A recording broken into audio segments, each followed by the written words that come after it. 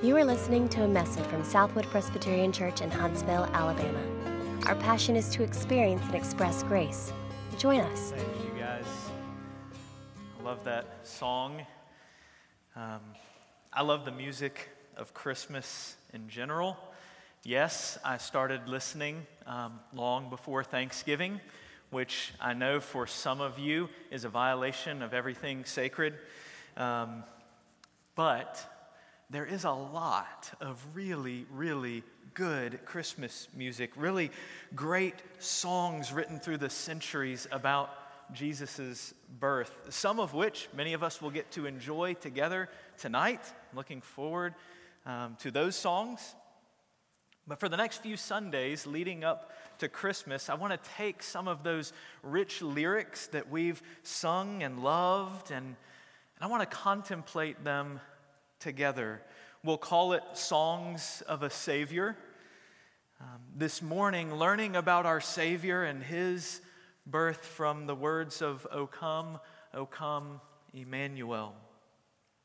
Now that said, I'm not preaching song lyrics.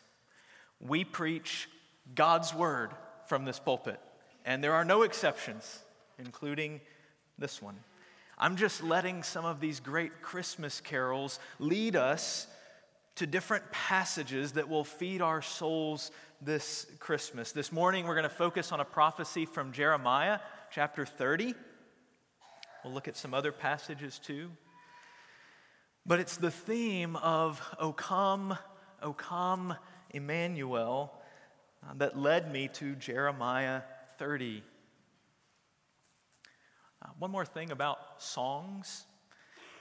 One of the reasons we love songs and one of the ways that they help us so much is that they engage our emotions in a unique way, don't they? Songs do that, whether it's the lyrics themselves, the tunes, the corporate singing of them. All of it connects with our hearts. And in our relationship with God, we Presbyterians sometimes struggle with that part. We sometimes struggle to connect things that we know in our heads with our hearts and our emotions, don't we? But it's really important. So I hope that spending some time connecting biblical truth to beloved songs will help all of us to know our Savior and to worship our Savior more with all our hearts and minds and strength. That's what I want for us this Christmas season. Let's pray together, and then we'll look at God's Word as it speaks into our lives. Pray with me. Father, we most of all need to know You. You've been reminding us of that day after day, week after week, as we come and open Your Word. And as the prophets have called us back to a relationship with You and knowing You. And now that's why You've sent Jesus. That we would know You up close and personal. And so, Father, we long for that. We know that's Your heart for us. And we ask this morning as we open Your Word that You would today send Your Spirit to open our eyes and open our hearts, that we might know You and love You more. Help us, we pray, in Jesus' name. Amen. Imagine just a minute this morning that you're a young person when Malachi prophesies to God's people around 460 BC. You remember the striking words of the prophet, warnings that frightened you, promises that inspired you, and then all of a sudden he was gone. The hope of a deliverer to come stayed there in your heart. You read other prophets, you studied the Torah, you learned of Yahweh's character, and you waited the rest of your life. And your children's lives, and your grandchildren's lives, and nothing. No other prophets of Yahweh seemed to be speaking. Occasionally a strong leader popped up and got everybody's hopes up, but then he faded entire lifetimes, generations, centuries passed in silence. Imagine trying to hang on to faith. Imagine trying to pass on faith to the next generation. You cling to the words of God's promises and the stories of God's faithfulness and the glory of God's character, but you're longing to hear from God, to have God actually show up, to experience that hope that you've only heard of over 400 years. That's a long time, isn't it? A lot of waiting. I almost put down as the text for this morning this blank page between Malachi and Matthew. You have one of those in your Bibles? It's one blank page usually. In the end of the prophets, since we've just finished Malachi and our study of the minor prophets. God, no, I just display my foolish pride. Patiently for people to respond to His call to repent and to return to Him. I mean, certainly God is active here, but His people are longing for more, for God Himself to come as He's promised so many times, and here God's going to come, and it doesn't seem to be happening. It's a long way to live. Gives voice to the cries. Such a lonely way to live. Kids, do you know what Emmanuel is? Anybody know what that word? It's a big word. I'm a desperate man. The word Emmanuel means I'm God is in with desperate us. need Say that with me. of your saving God hand. is with us. Let's try one more Come time. and 1, 2, 3. God is with us. That's what it means. You've been more than patient all this time. Oh, come, Emmanuel. It's like If it were me, I'd have given up long because He's the ago. only one who can help us. Come be with me First like time that sometimes maybe when pulled you're me alone from or it's dark the and you cry mire. out, Mommy, Daddy, come And I brushed help you me. off to dig another hole. It's a sad way to live. Such a sad, sad way to live. Without God showing up. They face the gloomy I'm a desperate man. shadows. I'm in desperate need of your saving hand. Come and rescue. It's that longing, getting desperate for God to come, not sure how much longer they can hold on without Him showing up. Some of them certainly gave up. It's too much. It's not worth it. It's been too long.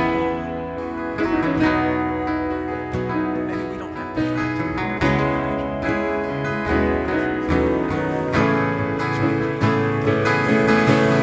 You used to be a strong one, a self-sufficient fool. Thought I needed no one, godless leaders surround but the them because of their plain and idolatry. simple truth. He speaks to the issue of Yes, I'm a is it desperate God? man. I'm in desperate need of your saving hand. Maybe Come God, and there's a reason rescue. not to give up, right? We know I'm that. a We've been celebrating desperate that. man. I'm in desperate need of your saving hand. Come and rescue. He delivers to God's exiled people. For thus says the Lord, verse 12, your hurt is incurable, and your wound is grievous. There is none to uphold your cause, no medicine for your wound, no healing for you. All your lovers have forgotten you. They care nothing for you. For I've dealt you the blow of an enemy, the punishment of a merciless foe, because your guilt is great, because your sins are flagrant. Why do you cry out over your hurt? Your pain is incurable, because your guilt is great, because your sins are flagrant. I have done these things to you. Give up on yourselves, on your self-sufficiency, he says. Your situation really is as bad as you think, probably even worse. Your wound is deep and beyond cure. Your guilt is unmanageable. Your sins are obvious and condemning. And God's people, hearing this weeping prophet, as Jeremiah is known, they join in with the weeping, right? Psalm 137, the exiles weep. How can we sing the songs of God in a foreign land? We might say, do you seriously want me to sing Christmas carols in the face of my real life, Pastor? You being serious with me 4 weeks in a row?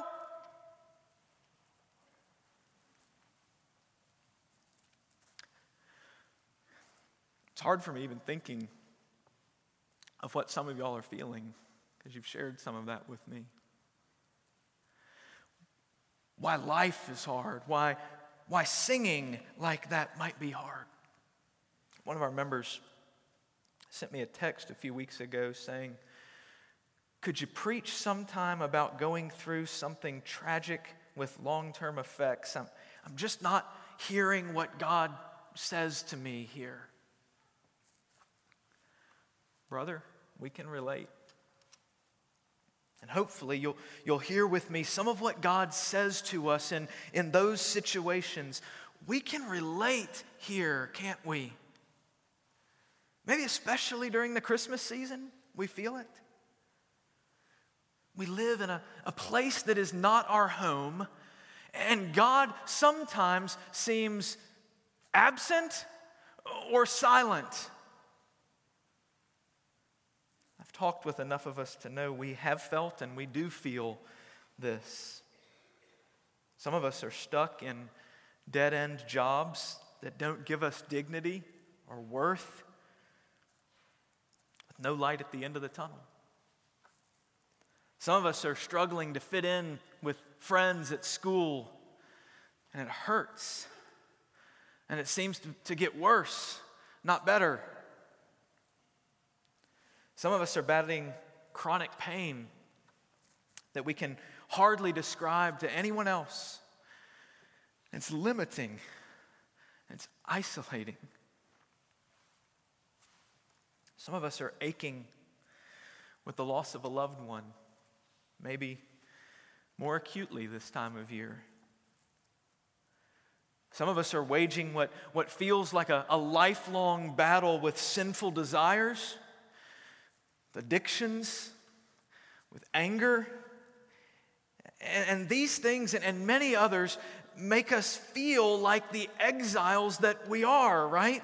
Not fitting in, not finding fulfillment here, not feeling hopeful, and realizing that all of these, either directly or often indirectly, result from our sins, our failures, our idols.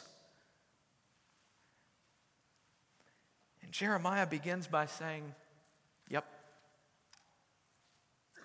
that's the truth. If you don't feel any of these longings or groanings in yourself, think beyond yourself to the hunger, the genocide, the trafficking of people in our own country and around the world. I'm not seeing you, God. This doesn't feel right to me. How can I just keep going on with all of this? Those words of the song, Deliver Us, that we'll hear tonight, we heard last Sunday, are haunting aren't they? Our sins more numerous than all the lambs we've slain. Our shackles made with our own hands. We've made our own bed. But we look at it and it's disgusting. It's horrible. Oh, Yahweh, break this silence if you can. We cry out, and yet the struggle continues. As we are born captive to sin, as we live in a world broken and cursed by sin's effects, as we find our flesh warring against our spirit so that we live so often for ourselves, the pain persists. The longing for home keeps gnawing. Yes? You with me in this? You're about ready for me to leave it? We live here, don't we? Maybe not every day you feel it the same way, but do you feel that ache? Do you recognize that longing, that cry in your heart? God is warning us through Jeremiah not to take our predicament lightly. Quit pretending. I'm fine. Good, yeah, fine, yeah, fine. How can you pray for us? My aunt's goldfish lost a fin. But that's about it. We're good, really, we're good, fine, good. Yeah, we trust Jesus. We know God. We go to church, don't we? We're good, fine, yep. Y'all, we are so self-sufficient, we don't even realize it sometimes. We hate receiving help from anyone. And God is telling us this morning that when we deny the reality of our helpless situation, we miss our true hope. Because we are not it. It's not me. It's not you. When we depend on ourselves, when we insist we are okay, when we commit to trying harder to handle it, we are barricading ourselves against the one who can truly help. When we seek to fight sin and Satan without surrendering to God, without depending on His strength, we really are hopeless.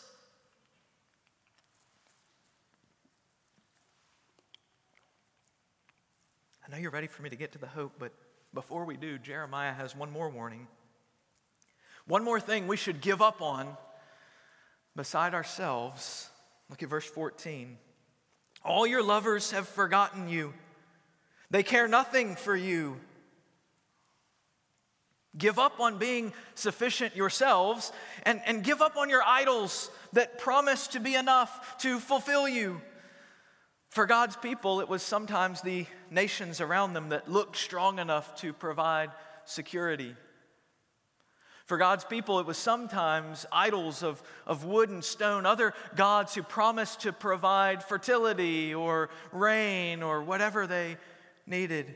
For God's people then, it was sometimes the people of the other nations in whom they thought they would find life in that relationship.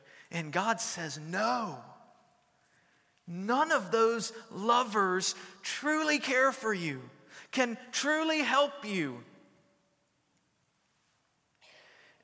See, when you're in exile, when you don't feel at home where you are, it's so appealing, isn't it, to look for that feeling of home, comfort, rest, belonging, security in someone or somewhere else other than God. After all the chaos of travel, football, and arguing and decorating, last night my family finally had the moment. We turned off all the lights and turned on the lights on the Christmas tree. We sat on the sofa together for just that moment and sang Christmas carols. Right? All that chaos for that one moment, that one magical moment of peace. Not a bad idea, but a bad idol. Right? It's good when it turns our hearts to God. Bad when we find our hope in it. See, we don't want to admit we're exiles here, do we? So when we find ourselves groaning, hurting, longing for something more, it's tempting to think we will find relief in a better relationship, in a little more money, in an escape to Netflix, in even a more moral or religious lifestyle, hope in social status, hope in children, hope in success or popularity. It's so tempting because it offers a glimmer of light in the darkness. It's so tempting because so many of our idols have an element of goodness or truth in them, like that sparkling Christmas tree moment. It's so tempting because we feel lost and we long for a temporary home, even if it's just for the night, just for that one moment to feel at peace, some moment, however briefly, where the ache or the longing is soothed. And God says, no, those things cannot actually deliver what they promise. They can't heal your incurable wound. They can't deal with your overwhelming guilt. They can't provide you permanent security. And when we deny that reality and go running off after our glittering idols of our hearts, we miss our only hope. We do this in so many ways, y'all. We keep the groaning and the longing at arm's length by living in a nice enough neighborhood, with nice enough friends, with nice enough kids in a nice enough church, because we hate admitting we're aliens and strangers here. And for at least parts of our days, we can feel that we're at home. We soothe ourselves with half-truths. We settle for quick fixes. We stop at feeling hope rather than truly having hope. And in so doing, we miss our only hope. When there is only one real solution, settling for any other one keeps you from finding the real one, doesn't it? When you stop and get satisfied there. It's like masking your need for emergency surgery with enough pain medication that you don't feel you need the doctor anymore. That's dangerous.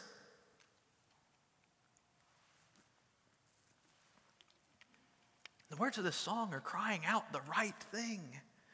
O come, Emmanuel, and ransom captive Israel that mourns in lonely exile here until the Son of God appear. Unless, God, you show up, we will be mourning in exile. We will be battling sin and often losing. We will be grieving over death. We'll be longing for the home that we were made for. Y'all, many of these real situations we're facing, including certainly the fact that we are living as exiles in a world where we are aliens and strangers, will not be cured by anything short of Jesus coming again to take us home to be with Him forever. You know that, right?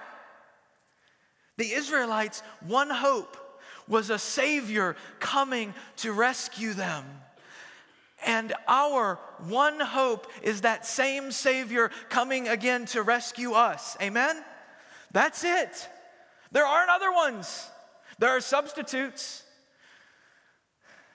There are soothes for a moment. But He's our only hope. Listen to Jeremiah gloriously bring that hope home to God's people walking in darkness like us. Then fear not, O Jacob, my servant, declares the Lord, nor be dismayed, O Israel, for behold, I will save you from far away, and your offspring from the land of their captivity. Jacob shall return and have quiet and ease, and none shall make him afraid, for I am with you to save you, declares the Lord. God with us to save us. That's the Christmas message, right? It's the Christmas message the angel first speaks to Joseph in Matthew chapter 1. She will bear a son, and you shall call his name Jesus, for he will save his people from their sins. And all this took place to fulfill what the Lord had spoken by the prophet. Behold, the virgin shall conceive and bear a son, and they shall call his name Emmanuel, which means God with us, right? God with us to save us. Remember, God shows up as a baby after 400 plus years of waiting. None of us has yet waited that long in our lives. There's no need for us to deny it. Often, God seems absent or silent. He seems absent or silent in our lives for any number of reasons, and we feel that. But Jesus comes to remind us, even in those moments, it's still not time to give up on God, is it? Yes, give up on yourselves. Yes, give up on your idols. But no, in those moments, God's not actually absent or silent. Just wait. Well, what's about to happen? He breaks in with a sky-glowing herald of angels, not simply sending some words of hope to hang on to, not merely sending another prophet to go tell you how to be, but actually entering in himself, breaking in as Emmanuel and being with us to save his people from their sins. That's what happens at the end of all that waiting, because God loves to bring his light into the darkest nights, to bring his hope into the most hopeless places. Listen to Jeremiah one more time. It's after recapping that incurable pain we read about earlier, the great guilt and sin in verse 15. He says, therefore what? I mean, you finish it, right? Incurable wounds and great guilt and sin that's overwhelming. Therefore what? Your sin away in exile forever? Therefore I will punish you with certain death? What does it say? No. Therefore, all who devour you shall be devoured. All your foes, every one of them shall go into captivity. Those who plunder you shall be plundered. All who prey on you, I will make a prey. The very opposite of what we deserve, right? What the world is going on? Verse 17, for I will restore health to you, and your wounds I will heal, declares the Lord, because they have called you an outcast. It is Zion for whom no one cares. Did you hear that? God saves his people not in spite of their outcast status, but because of their outcast status, because he loves to heal when the wounds are incurable, because he loves to rescue when no one else is able to and there's no other hope. John Calvin says of this verse, when therefore the people should become so sunk in misery as to make all to think their deliverance hopeless, God promises that he would then be their Redeemer. Is that where you are today? Are you honestly looking at life and you're groaning? You're longing? You're crying out? You've thought, how could I not give up? It seems to make sense. It's the only reasonable path forward.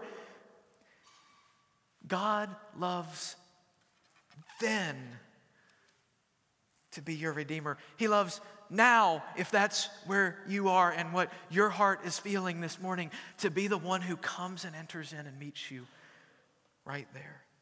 That's what he's like. Listen, friends, we, like God's people, are exiles who've been given God's word to study, to learn his character, to trust his promises, even and especially for the moments of groaning. He gives it to us again this morning for that. Because God is the only one who can truly help people groaning as deeply and honestly and painfully as we are. He loves to make us like Paul, who remained because of God's being with him in the midst of real difficulties, sorrowful, yet always rejoicing, having nothing, and yet possessing everything. 2 Corinthians 6. Own the pain. Give up on any other cure. And then rejoice. Rejoice. Emmanuel shall come. God with us. Kids, one more time. I want you to help us. What does Emmanuel mean? God is with us. Don't forget that.